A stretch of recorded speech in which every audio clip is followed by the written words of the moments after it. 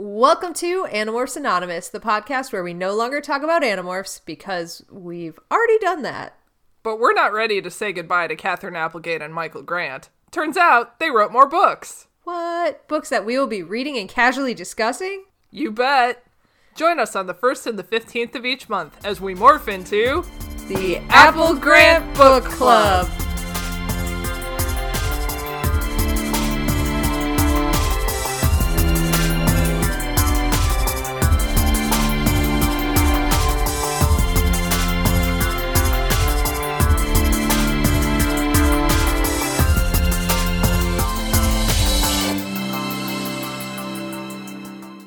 God, do you remember Fear Factor?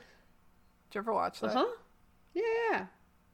I can't believe they got only attractive, fit people for that show.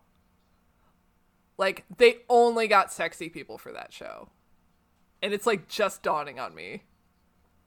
I don't even know that, like, I feel like I only remember the tasks. I have no idea what any of the people look like. Oh my God, they were all just, like, super fit, super attractive people, because like they would always like have to do water challenges, so they'd like take off their shirts as like a big reveal to be like, oh, look at their abs and tits and shit. Oh, I have a body under here. Oh, look at my body. Oh my God, I just broke the audio so bad yelling that. Perfect.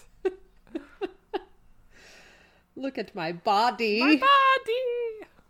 She wants me for my body. I miss him. I miss my son. Oh my God. Somebody was messaging us today. And I'm only saying somebody so that I do not name them in case they don't want to be named. They're very nice. I've talked to them before. And they were like, is it okay that I'm messaging you about Animorphs? I know you guys have moved on. And I'm like, I have never moved on. What are you talking about?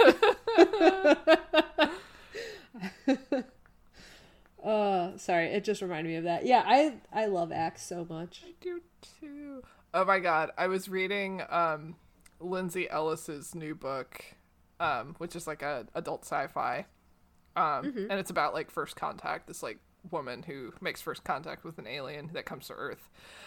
I was so disappointed in it because I think I was expecting like Animorph levels of like nonsensical alien that comes down and is like, what is all your weird human shit? What the fuck is this?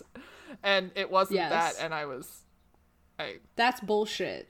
If first contact isn't like just the most buck wild shit, I don't know. Yeah.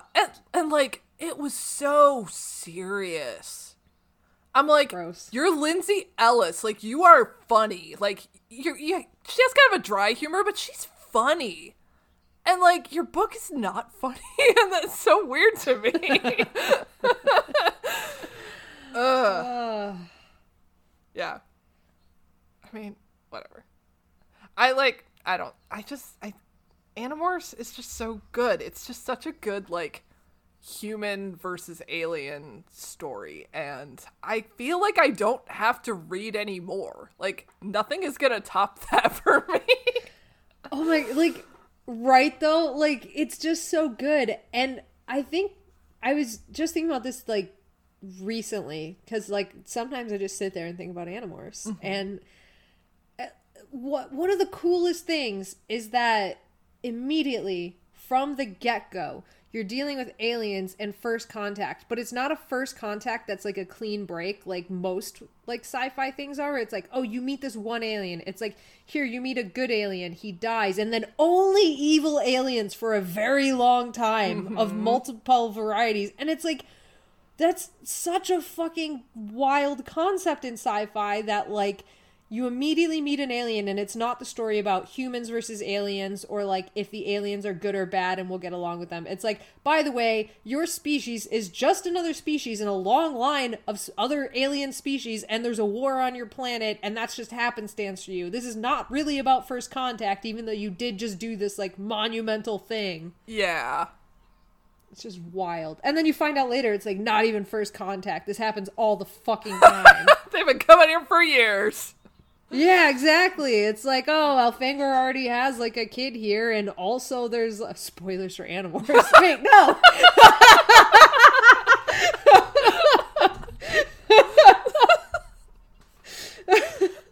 Listen, if they're coming here for Apple Grant Book Club and not Animorphs, I will eat my hat. There's so Looking at Animorphs Anonymous. Spoilers for Animorphs. What the fuck was that? like there's just some person who's like, I've never read Animorphs, but I really like these Endling books. I'm gonna find this. Which, like, maybe if so, like, write us. I would love to hear about that. But like, I'm Oh my assuming God. most of the people who listen to this podcast have read all of Animorphs, or at least listened to all of our summaries. Spoilers for Animorphs. I can hear the audio crackling in my own ears. Spoilers for Animorphs. Sorry. Oh, never be sorry. I don't even know what I was saying. It's so far gone from my mind. Oh, it doesn't matter. I'm sorry. Animorphs is great. Go read it if you haven't. If you're here in Apple Grant Book Club, fucking 4 years after we started making this fucking podcast, spoilers for Animorphs. Oh my god. I truly hope. I think this would be a successful podcast if we actually get somebody that's here for Endling and is like, I would love that. I would love that so much. Oh, it would be so good. Somebody coming in like, I just really am a fan of Endling. I don't know how to find Endling fans. Like, They're children, so right. Like, oh my god. I mean, I'll tell you what I've been doing. Okay. Whenever my friends' kids have a birthday, I buy them an Applegate book. That's great. I stack the deck. Here, have some hard truths, kids. Yeah, like I really feel like, I mean, not that I think my friends are like necessarily bad parents, but necessarily, please, no friends of mine that have children listen to this podcast. I feel like I just disparaged you so hard. Oh no.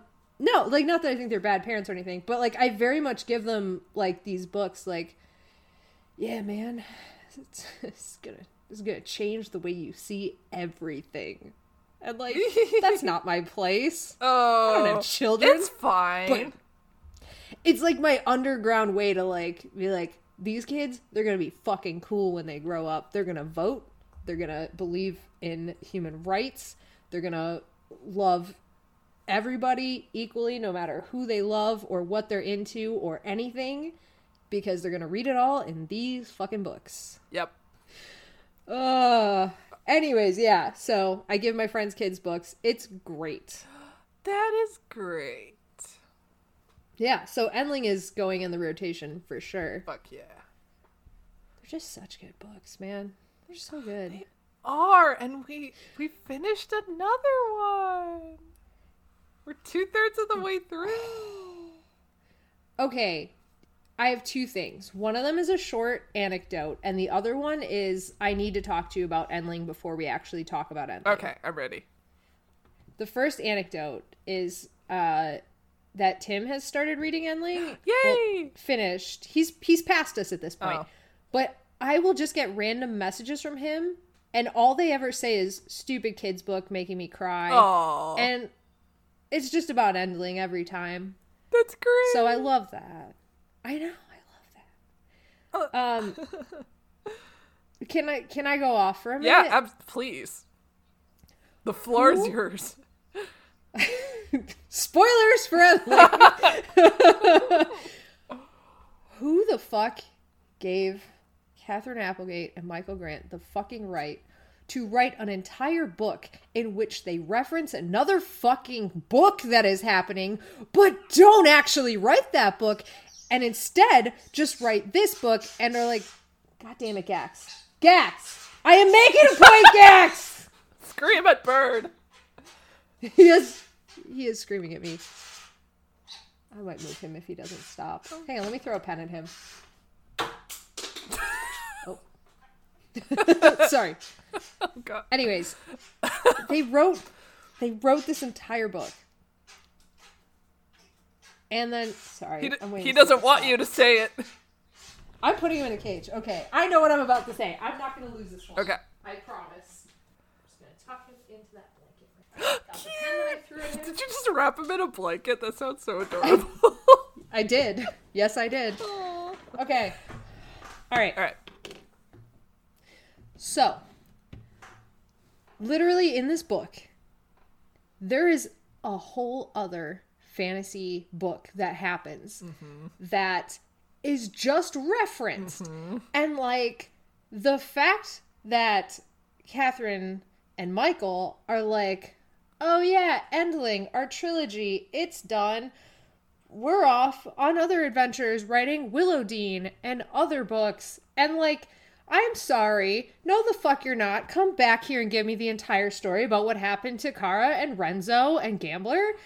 And, like, how fucking dare you? I agree. Like, she just comes back and it's like, oh yeah, by the way, this happened. And it's like, no.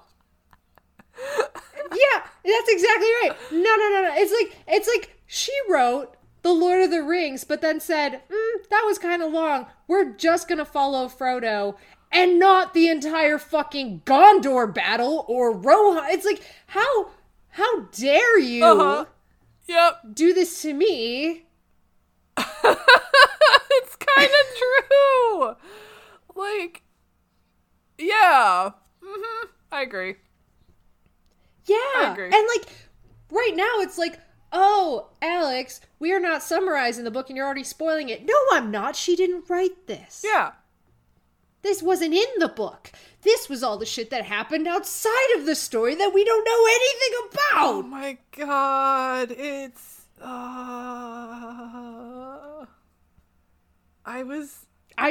Did you see it coming, though? Did you see this end coming? I wasn't sure where it was gonna end, actually. Like, I was having such a hard time figuring out where this book was gonna go. And... yeah. And now I don't know. The way that it ended threw me for such a loop. I had no idea. I was totally bought in to the end narrative, and then it got flipped on me, and I was baffled. I was Bix in that moment, like, what the fuck? How the fuck? Where? What the fuck? But they did it again. They were like, they made you believe something was gonna happen, and then they were like, nope.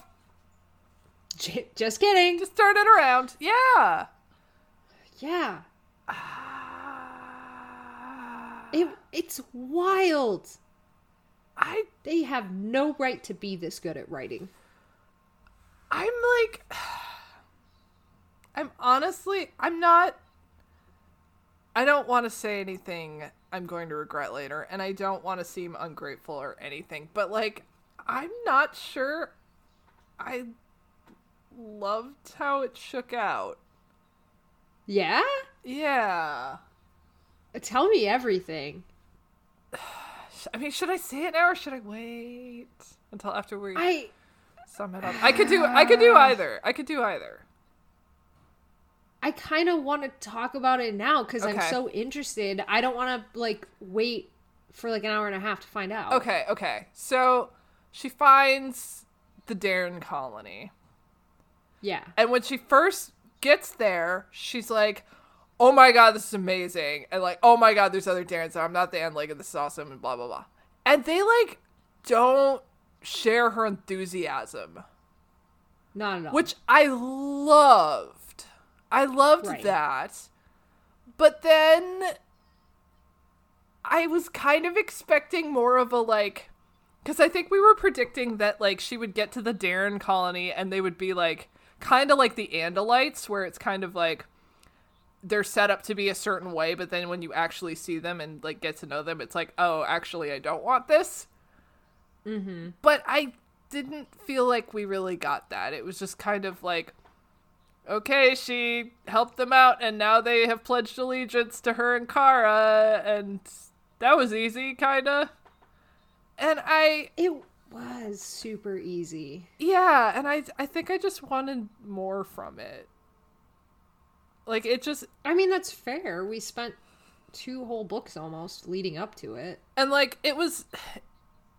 Really, the big deal, the big reveal was when she gets on the island and she meets Maxon and Guy Who Dies.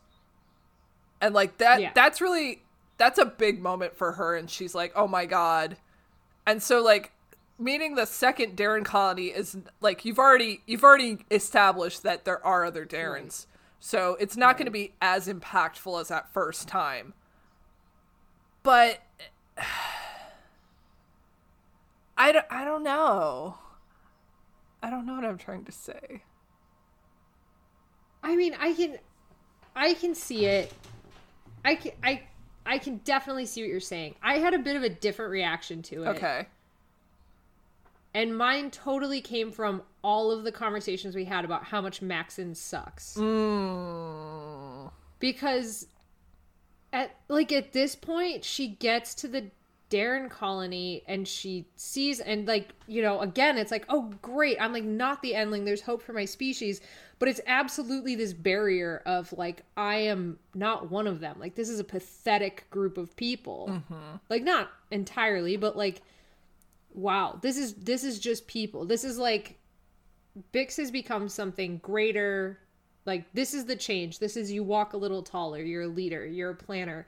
And Tobble is your family. And like, they're rude to Tobble. And they're terrible people. Like, they're just normal people. They're not like evil or anything, but yeah, like, they're just normal. They're disappointing. They kind of suck. And like, then, you know, Bix saves them all, and like, yeah, they pledge their allegiance to fucking Kara, but like, they're just people. Like, they just kind of suck. They're not a great species. They're just another species, and Bix happens to be a great one of these species, even though she doesn't quite believe it yet.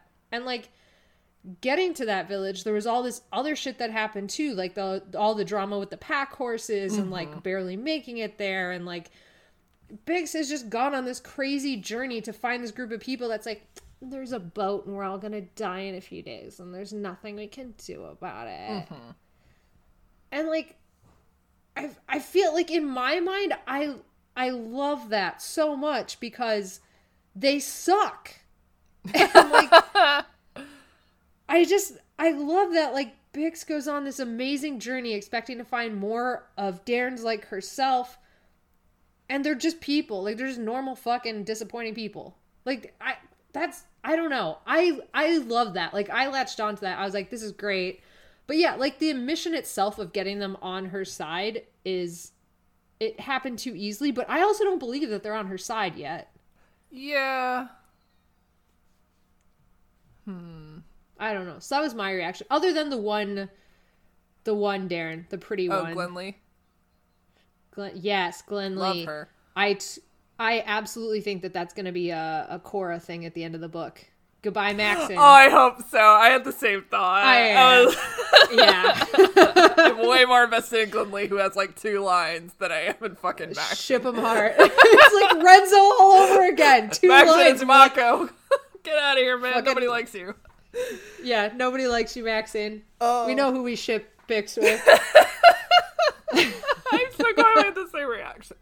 I love it so much. Oh my god, that's great. Yeah. I mean, I really enjoyed, I mean, and we're not even at the end of the book, but I enjoyed this ending. So we are slightly at odds, but I could see where you're coming from, and I totally appreciate that. Yeah, I mean, I do like that, yeah, like you pointed out, like, she builds them up to be this big thing, and it turns out they're just people, and that's fine. Like, there's nothing special about them. She's not really one of them, but she is. But, like, yeah, I do like that. But, yeah, I don't know.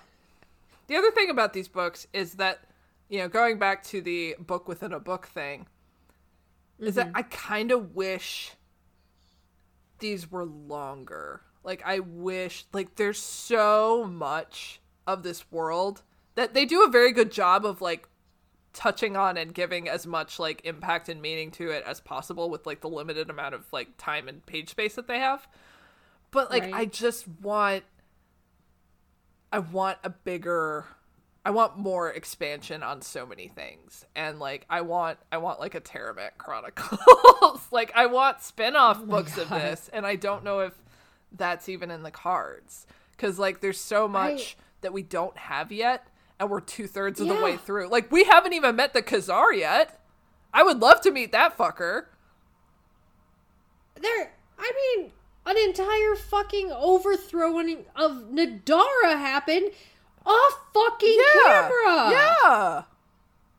The series, not that it should, like, this is Bix's tale about the Endling, blah, blah, blah. But, that is the trilogy. And then where's the book about the overthrowing of Nadara? Mm-hmm. The multi-species, multi-families, multi-classes coming together to overthrow and bring this nobody basically into power. And I don't get that. That happens off screen. What the fuck? I mean, I'm assuming that, like, first chapter of the next book is just gonna be, like, Kara telling Bix exactly how she accomplished this. But yeah, I agree. Like, like, I'm trying to hire you to write me another book, Catherine. Yeah, Catherine. Catherine, where is my other book, Catherine? God, do this to me. Like, you've told us the tale of Endling, and that's very important, and I love that, and we should absolutely have that following Bix to the end of the journey, but I'm sorry, we should also be getting another series out of this. Yep. Mm-hmm. Mm-hmm. And it's not on my bookshelf yet. It's not on my bookshelf, and I would like it to be. So get to writing. Yeah. Get to writing. I'm waiting. You have 1 year to accomplish this. I will not say another word on this podcast. We are going to sit in silence until it's done. Our arms crossed like petulant children. Yes, with a very dour expression. Yes, I shall be cross all day. I shall be cross all day. I've said it is the best, Miss Nova, and if you do not give me the next book, I shall be cross all day. Say it is the best. There you go, X-Men nerds. Yep. That's for you. Yep. Oh my god. Oh, fuck. Yeah. I just can't believe we did another one. Another book? Yeah, we did it. Another one. We did. We did do it. I can't believe that we only have 3 more episodes left of Endling before we're on to something else. Oh, that's right, because the next book's only 3 parts. I know. Oh my god, they're going to be so long. They're not. It's the shortest book. Yeah, that's true. It's just going to be like a big fucking battle. And that's it. Oh, yeah. Yeah, that's true. Okay. This world is so big and we only get a tiny sliver of it, and that frustrates me. Like, yeah, how can you, like not to once again take this back into non-Apple Grant territory, but, like, I just keep thinking about the whole Lee Bardos, like, the Six of Crows, the Grisha Chronicles, blah, blah, blah. Why don't we have one of those from Catherine and Michael? Like, why don't we have, like, by the way, this is in the same world. Yeah, exactly. Multi-perspective sort of situation. That would be so good. Yeah, like, why don't we have that? I don't know. Like, is this just the disrespect because they do, like, YA novels? And so they're like, we can't do this, like, fantasy book format for YA novels because children or something? Like, what is this? I don't know. Maybe they don't like it. But, well, isn't Frontlines written from multi-perspective? Frontline, yeah, like that's like character switches throughout the books, but like Okay. Frontlines is not a YA series, Okay, yeah. Okay. like at all. Sure. I don't, yeah, I don't, I have no answers. Yeah, I don't know. I don't have any answers either, and I'm just mad about it. Oh, yeah. Well, Like if I were in book publishing, I feel like there's some authors that like, and I feel like they do this sometimes where like if you get super popular, it's like you just throw it out there and you're like, okay, you have free reign, like take it away, go write like kind of whatever, like clamoring for more books. And I feel like that would be the perfect thing to do with them. Just be like, okay, listen, we're not going to give you a prompt, we're not going to give you an age, we're not going to give you whatever. The two of you go and like write a book, and if it becomes 3 books, awesome. If it becomes like a whole fucking world that you build with lore and everything, awesome. Like just go write whatever, like total free reign. Do it. And I feel like they would hate that. But, like, I was about to say, like, if that were me, I would hate that. I was like, give me some restrictions, damn it. right, I need exactly. structure. Give me parameters to work with. Yeah, But I'd be yeah. like, no. I want to see, like, I want you to just, like, publish what you think is going to be, like, the best work, like, working together. Like, whatever you want. I want to see what comes out of that total free reign, but, like, the two of them collaborating on something. Like, Yeah. what would come out of it? Because I feel like it, like with no restrictions of like YA or not YA and like Scholastic, not Scholastic, like with none of those restrictions, I would just love to see what the fuck they came up with. Mm-hmm.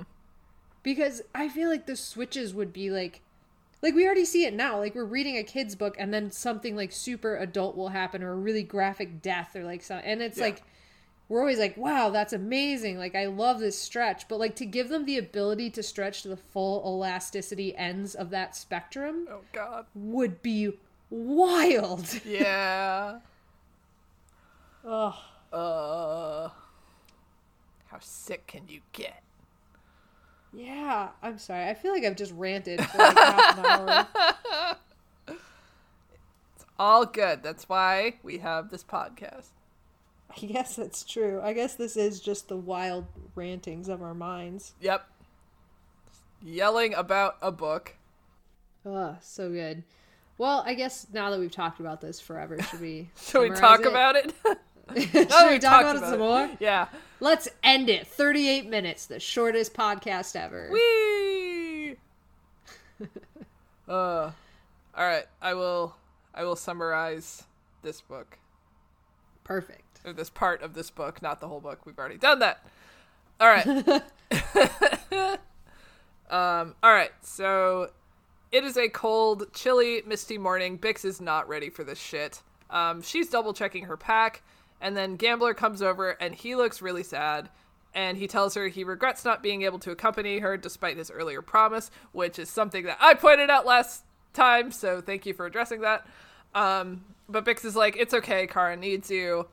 But secretly she desperately wishes that Gambler could come with them, not for his strength, but also for his personality. You're not just a body. You have a personality, a beautiful heart.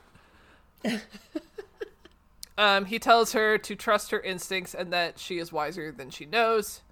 And then Bix talks a little bit about the horses that the Donatis gave them. I don't know if you want to chime in here about these horses. They seem really pretty. They just sounded like gorgeous, like Andalusian ponies somehow. Yeah, they seem absolute mythical ponies. They seem like super. Let's see, a lilac roan with a flowing white mane and long feathered hair on his fetlocks. Like, what the fuck? Oh no, sorry, those are 2 different horses. But yeah, they sounded amazing. They sound incredible. Like these are fantasy horses. These are not like, Yeah. oh, this one's probably blah blah blah. Like these are fantasy, like Lord of the Rings ass elvish horses. Yeah, because usually you would just for kind of like utility horses, you would just get like, here's a bay. Yep. Here's a gray. Like that's it. Yep. It's a brown horse. But no, these horses have beautiful, sparkly pony colors and names. Bix's horse is named Havoc. And Renzo really loves that name because he comes over to crack jokes. And then he gets very serious and he says he would go with them if it weren't for Kara. And Tobble tells Renzo to take care of her, and Renzo whispers, with his life. Tears in his eyes. Oh, with his life. He loves her so much. He loves her so much. So goddamn much. Bix is like, oh shit, he's crying. That's weird. But he walks away and Kara takes his place. And Bix doesn't know what to say to her. So Tobble kind of chimes in with a famous Wabik saying, I wish you fair winds and following seas. And Bix kind of goes through her pouch and she looks at her various treasures from her old life, like the map she drew and the little like toy Darren that she has. And finally she pulls out a small rock with words carved on it, like those rocks that you get at like Patina. Peace, love, laugh, harmony. Yes. That's all I can fucking picture. That is exactly what I pictured as well. It's the fucking Darren, like, middle-aged housewife, waspy woman, rocks. I got this at the Darren New Age store. So yeah, that happens. We're so good at summarizing books after 4 years. Yeah, that happens. Anyways. No, I am kidding. You were excellent and wonderful. Nah. You are truly. So Bix has a rock. It says Xyle Renaris, which means in truth lies strength. And they are both crying, both her and Kara. Kara's like, I can't take this rock. And Bix puts on a brave face for her friends. Sorry. What's going on with me? I can't take this rock. It's like, it's because it is a momentous thing, right? Because it's like one of the few remaining items of Bix's old life. But at the same time, it's a fucking rock, okay? It's not even a magic rock. It's just like a regular ass fucking rock. She just like wrote on it with chalk. Yeah, like Darren Sharpie. Yeah, it's a fucking rock, man. Thanks for the rock. I can't take your Harmony rock. I mean, you can. They're like $5 at the store. No big. Remember me always with my Harmony rock. How did they get the words on the rock anyway? I don't know. Theurgy. Magic, dang it. It's magic, It's man. magic. That's what they call the lasers they use to engrave the rock. They said it was magic. Oh, you're right. It's probably lasers. Voice? Oh, of course. Of course. It's the lasers. The fantasy lasers that are in the book. Yes. They have lightsabers now. Oh, of course. So she gives her the rock. I'm so sorry. I'm so sorry. Gives her the rock. And Bix is like, just hold on to this until we meet again. We'll have wonderful stories to tell each other. Kara gives Havoc a nudge, and Bix and company are off on their journey. Bix quickly realizes Sabito's value as he flies above them and guides them out of the mist and woods. Tobias. Yep. In the late morning, the fog burns off, and they reach the great plains of Nadara, and behold the many crops that it bears. And there's kind of a mention of, like, the exiled families who own the crops rebelling against the Mordano because they didn't see any traffic in the past, and, like, what's going on with that? But that's Kara's problem. We don't have to worry about that. And Bix has to focus on being a leader and being responsible for her team. And she finds herself getting, like, really cranky with all the extra stress, and she's kind of a little bossy with Tobble and Maxon, and Tobble's pretty cool about it, but Maxon is, like, not afraid to tell her that she's being annoying. And Bix is like, I don't know how Kara does this every day. On the fourth day, Bix notices that Havoc is, like, a really chill horse, and she's like, I don't know if he's gonna obey me if we ever have to, like, run for our lives. Unfortunately for them, Sabito comes down from his thermals and informs them that there's a hunting party, 5 men on horses, and they are approaching fast. And Bix is like, oh shit, it's leader time. And she asks Sabito if there's anywhere for them to hide. He says no, and asks them if any of them have theurgy spells. They don't, so he says, okay, you need to outrun them or you need to face them. And Bix tells Maxon to untie the pack horses, and they kind of like spur their horses along, and the pack horses follow them, and they start running to outrun the hunters. And Bix is happy that Havoc can actually get his shit together. That's such a perfect way to put it, too. Thank God this fucking pack horse got his shit together. I was starting to think that he was the worst horse in the world. Because, yeah, like, in the first chapter, she's like...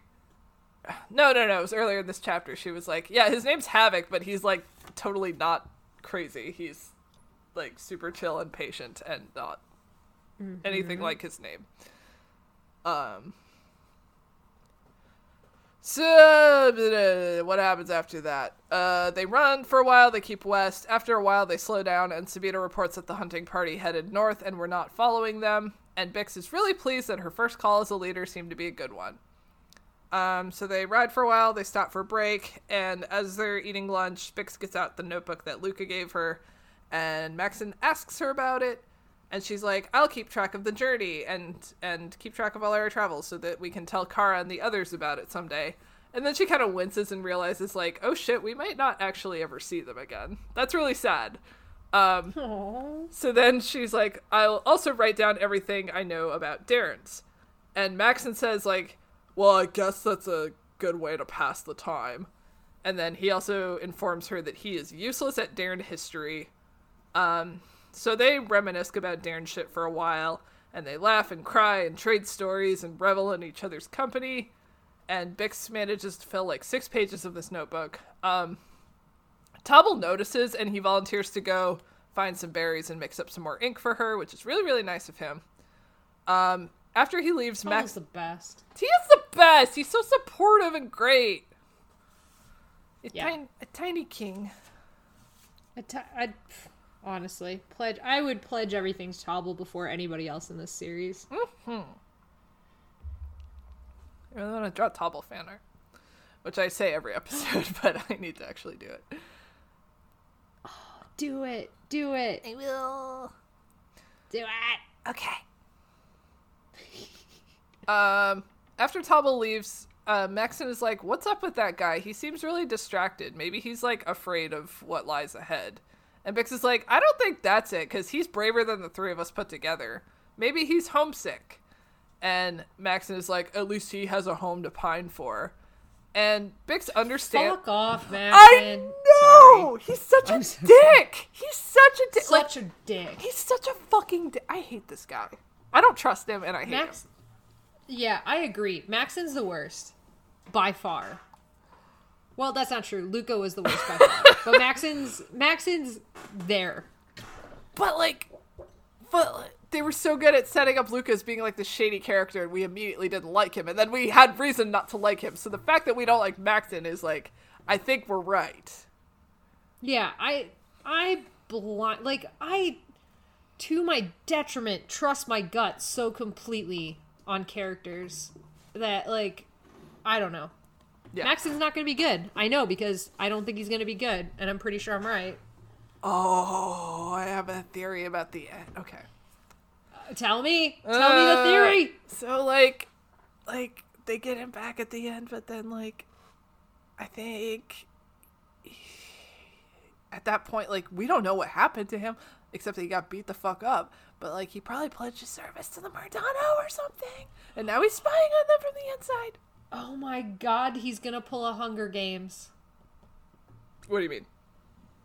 Like, remember when the bread guy got taken by the other guys and they beat the shit out of him and he became evil? Yeah, they like implanted some sort of evil device in his... Yeah. Oh, kinda, yeah. Yeah. like me. I vaguely remember this happening, and I feel like it might be a similar circumstance, but I'm not sure.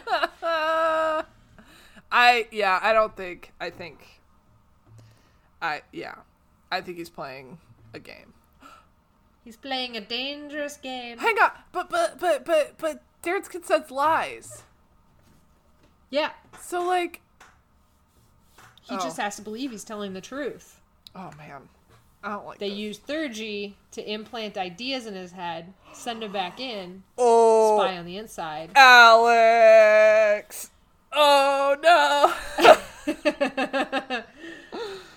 Oh, no. Oh, you're... Oh, no. Oh, no. Oh, no. Oh, my God. I mean, they eliminated the Darrens, in quotations, because they couldn't handle the truth, and now that the Darrens are back, they have to have a contingency plan. And maybe the guy, the scholar guy, the one that betrayed Kara, Skin. Oh, that's what he was researching. Yeah, how to, yeah. And he's the one who did the thing. Fuck. Oh my God.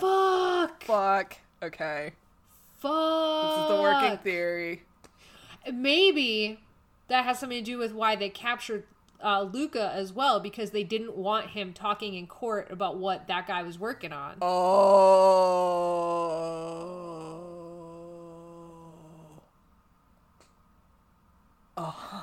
Fuck. Fuck. Oh no, what have we done? I don't know what we've done, but like, I think we wrote a really compelling book. Ooh, I love that.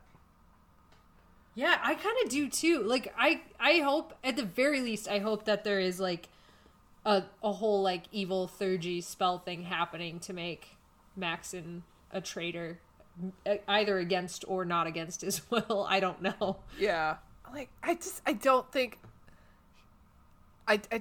he's good. I don't think he's gonna be a major player in a good way. Like, I think something's gonna happen with him. Yeah, I totally agree. I think you're spot on. And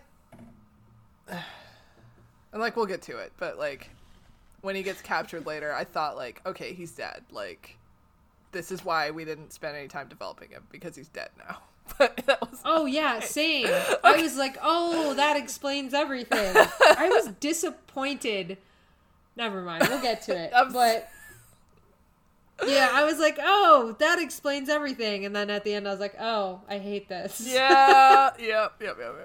Okay. Sorry. I didn't mean to like talk about the end of the book in the middle of the summary, at the beginning of the summary, actually.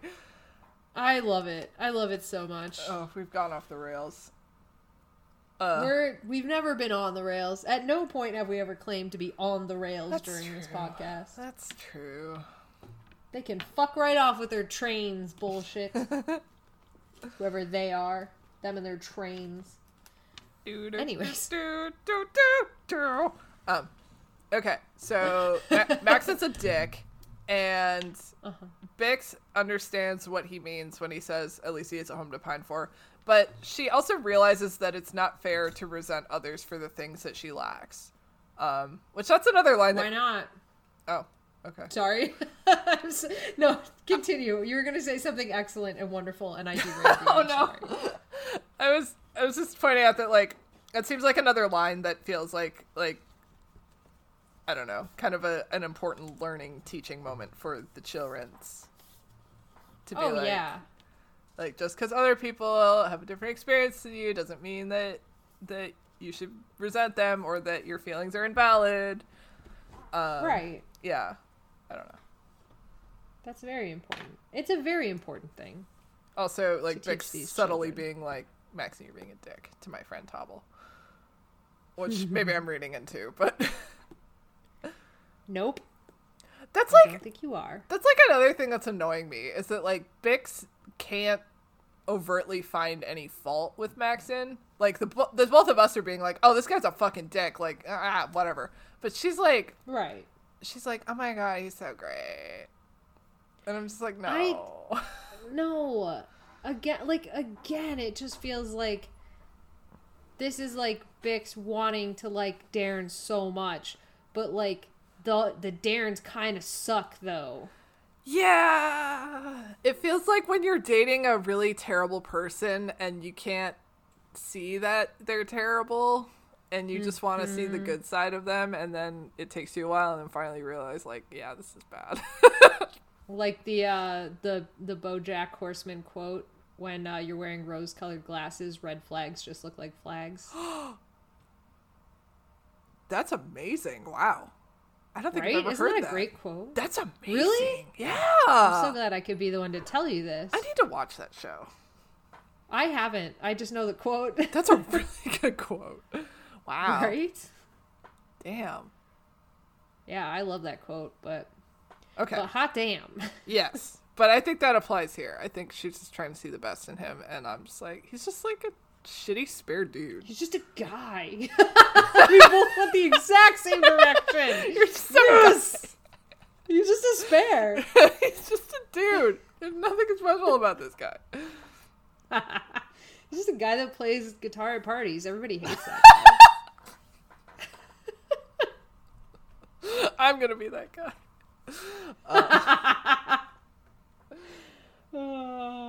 But yeah, like the last fucking sentence of this chapter is like, he smiles at her and she's like, she still can't believe, and she's so happy that someone understands her. And it's just like, I hate this for you. Yeah, I hate this for Bix as well. Oh god. But yeah, so then things start getting really shitty for them because there's Storm, and Sabito flies down and he screams, "Hail!" That's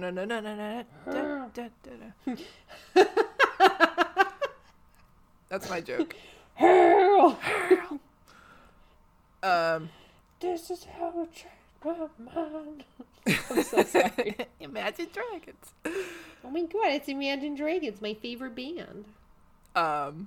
This hail is like the size of softballs. At least that's what I intuited. They're the size of Bix's fist, which I'm assuming is fucking-gantic. I'm shocked that they only got by with a graze on Max's ear. That's like day after tomorrow sized hail. Yeah, like, that's like when they're in Japan and that guy like in on your... Yeah. Yeah. Anyway, so after the hail stops, then they get a rainstorm, and that turns the ground to just like fucking mud, and they have to muck through it. And then the temperature drops, and the wind picks up, and now they're freezing as well as wet. And Bixet gets out some blankets, and they are instantly soaked, and they do nothing. Maxon comes up with this crazy idea to like tie the horses together in a circle, drape a canvas over them, and they basically made a blanket fort out of horses. Yeah, I want your opinion on this. That. Yeah. Oh, fucking... Well, first of all, horses are prey animals. Mm-hmm. And, yeah, you can desensitize them to, like, blankets and tarps and blah, blah, blah, blah, blah. But, like, they literally tied them, like, nose to their tails. They legitimately tied a rope around the horse's tail in front of them. If any one of those horses spooks, you're breaking the top of their tail. Oh, which ow. is going to, like, affect their spine. Like, not only is that an injury that you're in the wild, you can't treat. They don't have veterinary care. I mean, we're in, like, a fantasy novel. So not only all of those things, but, like, you're causing major back injuries. So if any one of them spooks, that's one of your pack horses gone because they can't walk properly anymore. And, like... So they're doing that, and then they're tying something that will spook them on top of them. And then they're crawling under their bellies as if just because their faces are tied, they can't kick the shit out of you in the middle of that blanket fort that you've created, which, like, that's not a safe space. You're hiding under a spooky thing and being a spooky thing with prey animals. Like, none of this scenario was good or would work. Too many spooky things happening. Yeah, like, the whole time this is happening, I'm like, this is the dumbest fucking idea ever. They're gonna get hurt. They're gonna get killed. They're gonna break one of their horse's spines. Like, this is not working for me. Yeah. Yeah, so that's my hot take. Yeah, I was very skeptical of all of that. As you should be. And, like... one of the Darrens has to like stand up constantly and hold their arm up to create like a tent pole to stop the water from pooling into the tarp. Yeah. Which, like, okay. And like the horses are like peeing and shitting all night and everybody's fucking miserable. Yeah. And when they wake up, the weather's better, but the ground hasn't frozen yet, so they're still trudging through mud. And finally they come across this ruined building with only 2.5 walls, and they hang out there for a couple of days. And they pass the time wondering what happened to their other friends and wondering if they will find more Darrens. And Max is like, Tobble, do you actually like this weather? You don't seem to be complaining about it. And Tobble says the weather is very similar from where he comes from. And this time of year, they do a Warren watch where they patrol the tunnels and checks for leaks. And he mentions that he has 127 siblings. And even though his parents tend to forget their children's names, it was very warm and snuggly to have that many family members. And Bix thinks he sounds wistful, and she's like, we can go to your home and visit after we're done with our search. And he's temporarily cheered up by this, but then he falls back into a gloom, and Bix and Maxon start playing essentially the Darren version of rock, paper, scissors. And they try to get him and Sabito to play, but Sabito's like, I don't play baby games, and Tobble does not have enough fingers to play. And Bix feels really bad that she did not consider that and promises to do better in the future. Finally, the next day, the weather is better and she orders everyone to pack up. But what she should have done was scout the surroundings and check for danger. But she didn't, and she would forever regret it. Dun, dun, dun. Yeah, okay. Forever. Forever and ever, I've killed my friends. So they set off. Sabito's surveying the path for them, and after a couple minutes he comes by with a warning screech, and they realize they are walking right into an encampment of the Murdanos troops, and there are 2 riders approaching them on war horses. So Bix tells everybody to stay calm, and if anybody asks, they are seeking a lost diamond mine. The soldiers ride up. Yes, that as one does in the middle of winter in the fantasy realm. So the soldiers ride up, they demand an explanation, and Bix introduces herself and her friends, and she tells them she's a southern feel-of-it. And the guard's God. You look more like a dog than a cat, and she just, babbles some bullshit for a while, trying to buy them some time.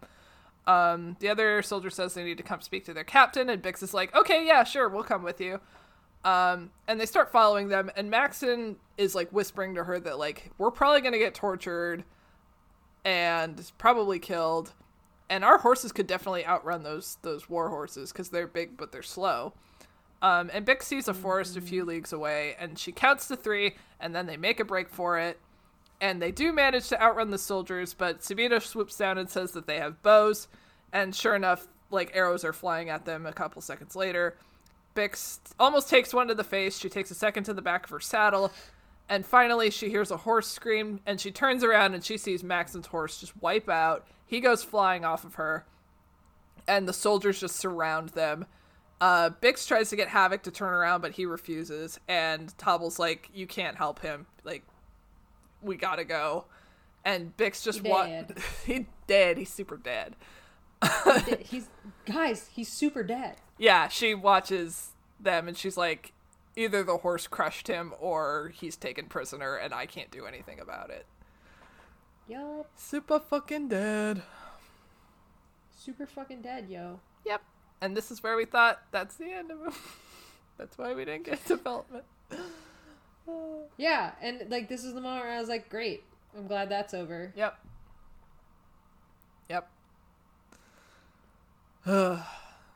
So...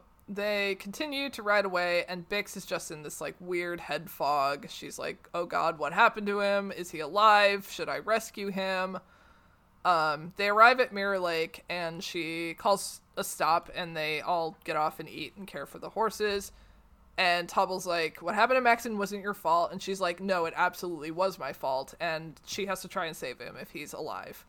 Sabito is like, that's a really stupid idea. You'd be heavily outnumbered and you will be killed, tortured, or imprisoned, and there are no other options. Tobble agrees with him. And she's like, okay, well, you two can go on, but I'll sneak back by myself. And they remind her that her duty is to Kara. She cannot go find the Darrens. Or they can't go find the Darrens because the Darrens will not listen to someone who's not a Darren. So Right. Bix kind of takes a minute to gather her thoughts, and she's like, Sabito, can you go fly to the camp and scout and see if you can find any sign of him? And he agrees, and he flies off. Bix and Tobble kind of wait around for him, and they take care of the horses. And Tobble's kind of staring at Bix, and she can sense that, and she finally snaps, I'm fine, Tobble. And he apologizes, and he's like, I know Maxon meant a lot to you, and when he was around, we knew that you weren't the only Darren anymore. Bix realizes that she wasn't even thinking about the fact that she could go back to being an Endling. And what's really eating at her is the idea that she is responsible for what happened to Maxon, and Kara would not have made such an error. So she's having a little pity party over there. Yeah, she is. Tobble says he would trust her completely to lead them, and then he just breaks down sobbing and finally admits that he was jealous of Maxon. He was afraid he was losing Bix's friendship, and he admits that he had wished that Maxon would have just left them, but now he feels really, really bad about it. And Bix is like, oh, I thought you were just, like, homesick. And he's like, no, like, you and Kara and Renzo and Gambler are my family now. But he's not sure about Sabito yet. And isn't that like exactly the same sort of shit? Like, didn't he say the same thing about Luca? Like, I don't know about Luca yet. Somebody said that about Renzo, I think. Actually, I think it was Tobble. I think Tobble said that about Renzo. Okay, so now we know that Tobias Sabino is gonna be Yeah. a big, yeah. Yeah. Uncle. Great. Fuck, what was the guy from Uncle Jesse? Yeah, so he's crying, and Bix hugs him and insists that no one could ever take his place. Sabito comes back and reports that Maxon's horse survived, yay! But there's no sign of Maxon, and the soldiers are preparing to move camp. And Bix realizes that she has failed them. And she's, like, feeling really bad about herself. Sabito says that he lost his talent in a territorial dispute because Rorid Headcrusher miscalculated their strength, and they lost many other fighters. And Rorid was really upset about it, but he continued to lead them in his glorious way. And Sabito says he would follow no one else into battle, save for Kara and for Bix. Oh, he's such a sass bucket, but he's also a good pep talk bird man. Yeah. A great pep talk bird man thing. Pep talk bird man. Do do do do. So Bix can't sleep that night. She keeps having nightmares. And in the morning, she orders Sabito and Tobble to get the horses and get moving, solidifying the fact that they are leaving Maxon behind. They travel for a couple days, and they come across the Pelago River, and they use a fallen log to float them across. And then they have two options. They can head up into the valley, into the source of the river, or they can head down to the sea.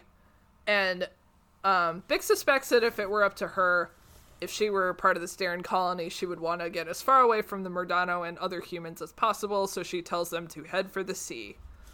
They climb up some cliff. There's some snow. There's some wildlife, like hedgehogs and deer. And there are some razor gulls. And Tobble is like, oh shit, not these fuckers again. And Sabito's like, it's cool, baby, I got this. And he flies off to meet them. He comes back 20 minutes later. And he's like, they're pretty dumb, but they might have seen other animals that look like Bix. Tobble is encouraged by this, but Bix doesn't want to get her hopes up. They continue on for a while, and then they get to this, like, really giant rock that blocks their path, and they have to go around it into the woods. And Bix is just, like, talking to Tobble, and suddenly a sapling branch slaps her, like, in her face, and she falls off of her horse. And she's like, oh shit, that was a trap. Like, somebody set a trap, And that's a good sign because somebody made it to discourage the curious. So they're really excited about that. And they press on for the rest of the day without finding any more clues. And at nightfall, they're looking for a place to camp when Subito flies back and tells them to turn their horses towards the water. So they head back to the other side of the giant rock that blocked their path, and they see a ravine, and they look down into it, and they see many lights, enough lights to brighten a small village. Da da da da da da, they found it, yay! Da, da, da, da, da, da, da. They found the village! They found the secret village of the secret Dairns. Secret tunnel. Secret tunnel. Secret tunnel. Through the mountains. So now they have to figure out how to get down the ravine, which seems tricky.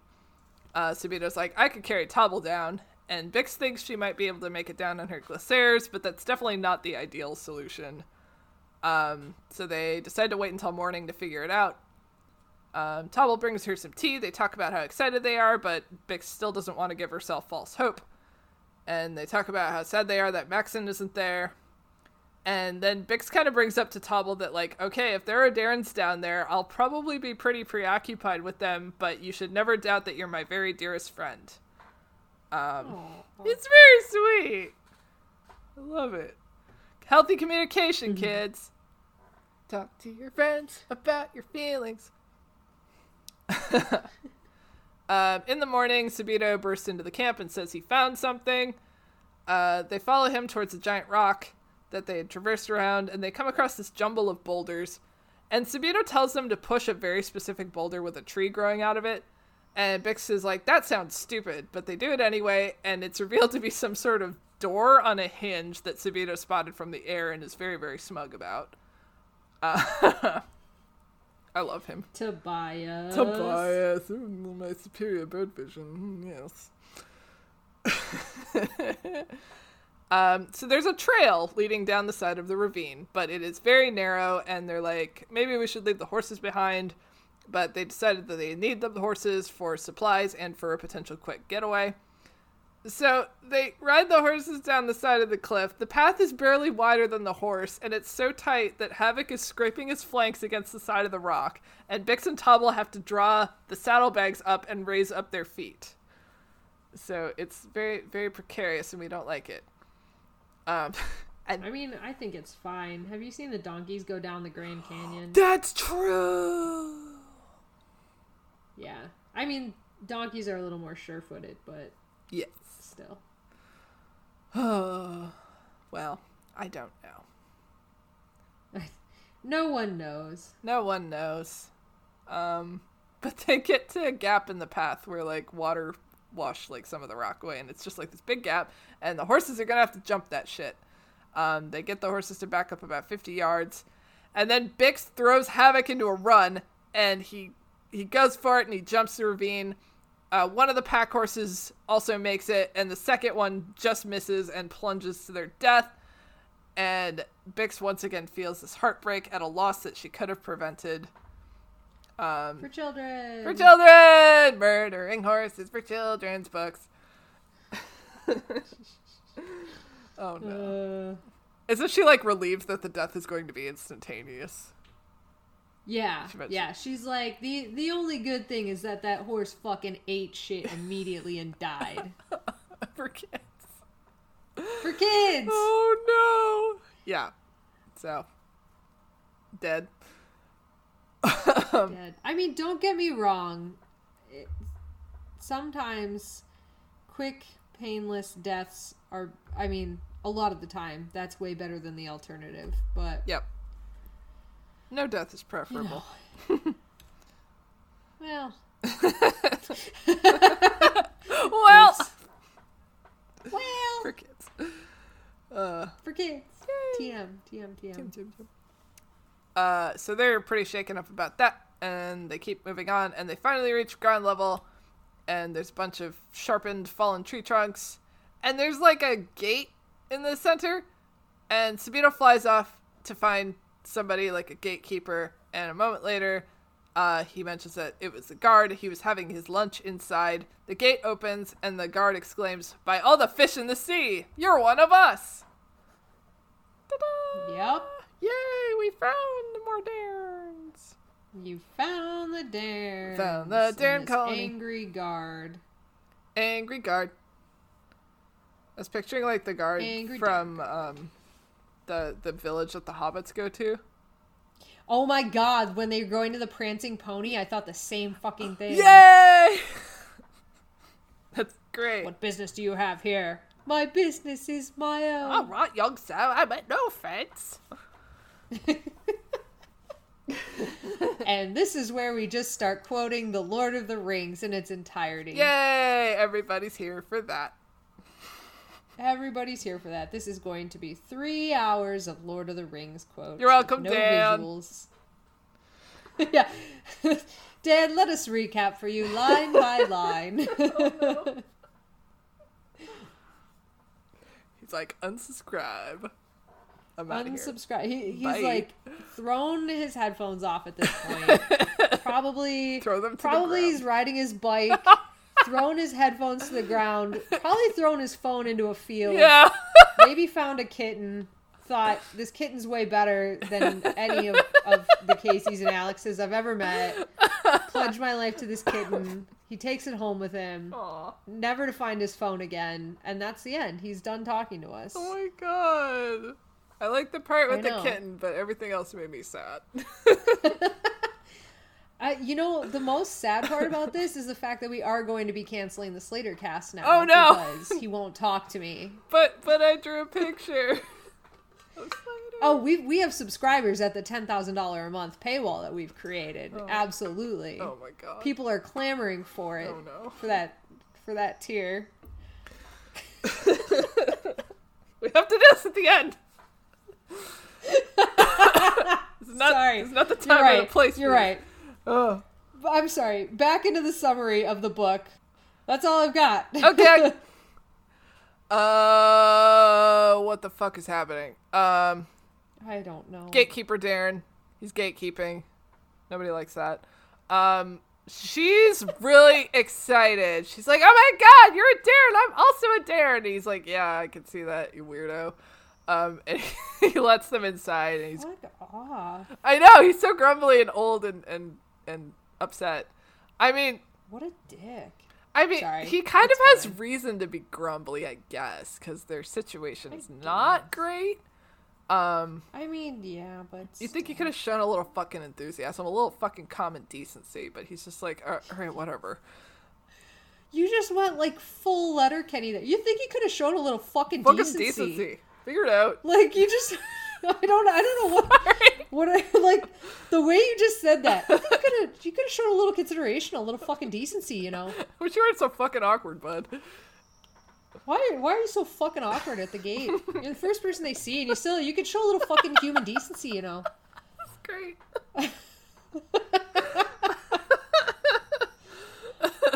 That's right, kids. The one accent I can do. Canadian.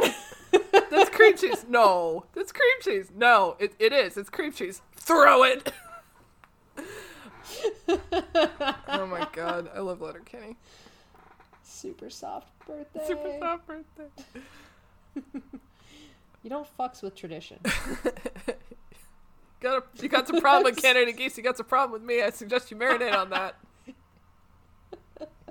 You know what I always say? I always say there's a place in heaven for animal lovers. Don't I always just say that? Shit. She was on Heartland. Anyway. Oh yeah, you mentioned that. I remember that. So they get inside the Dairn village, and it's like Filled with Dairns. There's Dairns. Top to bottom. There's fucking Dairns there. I want to say like the buildings were built into the side of the ravine, but I could be making that up. But yeah, the Dairns are like. Oh god. I have no recollection of what they said about the village at all. Yeah, it was kind of a village, and there were Dairns everywhere, and there were Dairn children following them in the streets, as children are wont to do. We're children. We're children. Basically. And they're like Darren vendors selling shit in their little stalls. Like nuts. That's a lot of nuts. I wanted to continue with the Kung Pao reference. That's a lot of nuts! Tell me $10, that's baby! What I thought you were doing. Sorry. In my head, I was like, because we had said the Kung Pao thing, you're like, they're selling nuts. And I was like, no way, that's exactly like Kung Pao. But I fully believed you that they were in book selling nuts in the village. Well, that's a lot of nuts. That'll be $5. You want fries with that? God. Oh, fuck. You go that way. I'll go home. Oh my god. So stupid. I love it. They're selling fish, and the fish are bad, but we'll talk about that in a minute. As Darren's. The houses look like shit, and this is clearly a fishing village. And the old Darren leads them to the beach, and there are some fishing boats in the water, and there are a bunch of boats just sitting on the sand of the beach, and Tobble's like, that's weird, it's nice weather out, the boats should be out fishing. And then Sabina points out two larger boats, one is a galley, and one is a very large sailboat. And Bix asks the Darren about it, and he's like, those are Marsonian boats, and they've been blocking our boats from going out to sea, and they've been here for a week. This is where Tobble mentions that the fish in the village looked old, and he thinks the village is being starved out. They go to another structure at the south end of the beach. It's a large building that looks ancient, and the Darren's built like a tower on top of it. And the old Darren says that the elders are inside. He fucks off somewhere. Bix and Tobble tie up the horses and go inside. Sorry. No, that was great. He fucks off somewhere. He fucks off. I don't know. No one cares. I mean, but that's true. Like he just leaves. Yeah, he just like drops him off and then he goes back to his job. You're not wrong. Yeah. Nothing you've said has been wrong. Just fucks right off. He just fucks right off.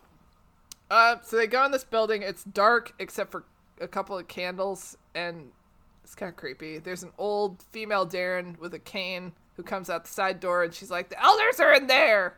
Get away from me! And Bix and Tobble go that way, and there's a circular pit with benches along the sides, and there are 4 Darrens sitting around it. One is knitting, one is reading a scroll, one is throwing dice against the wall, and another is fast asleep. And Bix takes a moment to take everything in. The reading Darren is an older female. She looks up at them, and her fur is a dark black. I'm sorry. Oh, sorry. It just occurred to me that this is the Breakfast Club. Oh my god! Yeah, like the one throwing dice against the wall is like Bender. Yes. He's like the bad boy. Yes. Yep. And the Darren with the black fur is fuck. Is that Molly Ringwald? Molly Ringwald, yeah. No. Like the popular girl? Oh no, No. The goth girl? The goth girl. Oh yeah. Oh my god. And the knitting one's like the nerdy kid. Yep. Oh my god. Breakfast Club Darrens. Breakfast Club Darrens. Hey. Oh my god, they walk out of the village with the boat burning in the background and just the one pumps his fist in the air. Don't you forget about us. I love that. I love that crossover. I'm sorry. It was as soon as you started describing it, I'm like, oh, this is the Breakfast Club somehow. Well, honestly, like when they, like, it's a strong visual. Like each Darren is doing kind of their own separate thing. And I'm like, oh, okay, these are the elders. Like they're each going to be like these really prominent characters with their own personalities. But we only like meet one of them, and then another one gets a name, and then the other two are just like nothing. So because Darren suck. Darrens suck. They're just folks. It's not like, yeah, it's not just Darrens. It's all like most people suck. Most people suck. Most things suck. But yeah, we have the Breakfast Club. The reading Darren is an older female, and she's the one with the dark black fur which is a rare color among the Darens. And Bix introduces herself and Tobble and says they have traveled many leagues to find them. And then Bix asks them to switch to the common tongue so that Tobble can join in on the conversation. And the female Darren, she's so fucking mean. She's like, I don't know how much a Wabbit can contribute, but he would make a fine meal. Fuck you bitch. You fucking bitch. This is where we find out it's like, alright. Yep. Outdated ass perspective here. Okay, this is a total aside from my life. Good. But did I send you the other day when Facebook ads served me up bitch pills? Bitch what? Bitch pills? Like for dogs. Oh!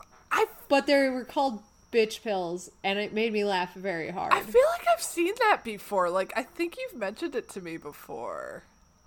Yeah. Yeah. It made me I was like, wow, Facebook. Wow. Bitch pills. Anyways, the whole Darren and then bitch pills thing, it just all came together for me. Well, this lady, Larbrick, took her bitch pills this morning. Very rude to Tobble. Yeah, she fucking did. God. Yeah, her name's Larbrick. The knitting Darren is her husband, Figton. And those are the only Darrens we actually meet. Bix is, like, overwhelmed by emotion, and she hugs Larbrick, and she's crying, and Larbrick is, like, hugging her back, but she's like, this bitch is weird. I don't know about this. Yeah. I mean, I get that. Yeah, I suppose if you're, like, surrounded by other Darrens and this other Darren's like, oh my god! I'd be initially a little weirded out. Like, that's the thing! Like, none of them are super... So, like, Bix tells them, like, I thought I was the last one. Like, can you not understand how traumatic that was for me? And they just, like, don't care. Yeah, they're like, yeah, no. I mean... We're not the last. You're not the last. It's fine. Yeah, and... Get over it. And, like, I feel like Maxon and his dad were also kind of like that. Which is, I think... Oh, yeah. That's kind of another, like, reason I'm not getting great feelings about the Darrens. Because, like... I don't know. Because they're rude as shit? They're kind of rude and they're kind of, like, wrapped up in their own shit. Which, like, is very reminiscent of, like, real people. But, like... Yeah. I don't know. Like, none of them can really connect with Bix on a level that, like, Tobble can. Like, Tobble has, like, the utmost, like, sympathy for her. And he's, like, always checking in on her to make sure how she's doing and giving her hope that she's not the endling. And he's, like, very, very concerned about that for her. And the Dares just don't fucking care about that. Yep. It reminds me of a small town, like a very small, secluded town, where people just, like, have no idea what's going on outside of the town. Oh, for sure. It's absolutely like that. Yeah. And they're like, this town, like, the only thing that's important is what happens in this town. Yeah, for sure. Definitely getting that vibe from the Pelago River colony here. Oh, yeah. You are correct. Yeah. So Bix starts telling them how they got there and her whole saga.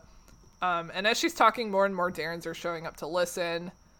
And the Darrens ask her about the other Darren colonies, and she tells them that her entire family is dead, and she feared she was an endling, but she has made some very dear friends along the way. And Larbrick is like, oh, so why have you come here? Are you here to starve with the rest of us? Fuck off. Right. Sorry.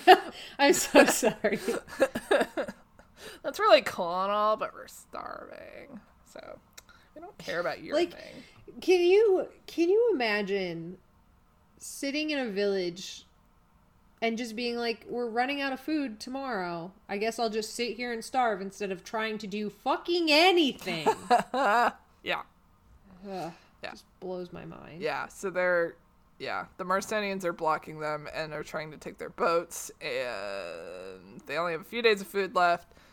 And Bix is like, well, I've come to lead you out of your predicament. We're going to join Coruscant of the Donatis and stop the war. Some of the younger Darrens are like, okay, cool! And the older ones are not, and they're very skeptical. Narbrick says they can't just leave their home of almost 100 years to join some ambitious new human ruler. And another Darren points out that the old and the young would not be able to traverse the path up the ravine. And Bix is like, well, you can't just sit here and die. And someone else is like... And they're like, yes, we can. And someone's like, it's better to be a thrall than to fall to our death and get eaten by a wild Philovet. She's like, but Philovets don't eat Darrens anymore. And then they start shouting at her like, go back where you came from and get your wild ideas out of our village. And it's so fucking frustrating. It is. And you, like, you're so right about it being like a small town. Yeah. Like, no, there's stuff we can do. I've lived here for 100 years and my family's not going to leave this property now. I'm not going to get vaccinated. The government's trying to push their poisons into our systems. This is Bill Gates' microchip. You think I'm going to let them track me wherever I go? No. Don't come into my village trying to take my guns away. Yeah, it feels very much like that. I think that's why I got so mad about it. I'm like... backwards ass That's Darren. Very fair. Very, very fair. Very frustrating. It very much feels like the Pawnee government meetings where like Bix is like, here's all the good shit I'm gonna do for you guys, and they're like, I don't want to park in my backyard. I'm a pedophile or whatever. Oh like, God. You know. We're not against you on this. We're not against you on this. We're not against you on this.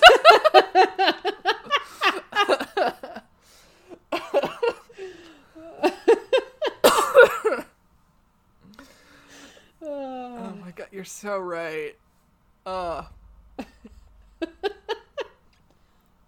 Luckily, not all of these Darrens suck, and there's one Darren that stands up, and her name is Glinley, and she's like, well, why don't we scare the Marsonians away, and then we'll sail south and join Bix's human leader. And someone's like, well, fine, Glinley, go scare the Marsonians away then. And then they laugh at her, and she's like, these fuckers. And Bix is like, worry not, friends, I can deal with the Marsonians. And nobody challenges her on this because they can tell she's not lying and she actually believes she can do it. And Glinley, Yep. which is cool. That's badass. Yeah. Glinley asks how she's going to do that, and Bix is about to answer, but then she feels her stomach whining and determines she will figure it out after dinner. I make all my best decisions after dinner, too. That's not true. You can't come up with a plan to blow up a ship on an empty stomach. Let's go eat some rancid fish. Yay. Except that... I can't wait to eat fucking slimy ass, cloudy-eyed, old, weak ass fish. And Sorry. the only reason that So they don't sorry. actually end up doing that is because they feel bad taking food from the Darrens, so they eat from their own stores. Allegedly. Allegedly. They're like, yeah, we don't There's no want way they your- didn't take one look at that. Yeah. Yeah, no, we don't want your rank fish. We want your No way. nasty starvation fish. Blech. Anyway.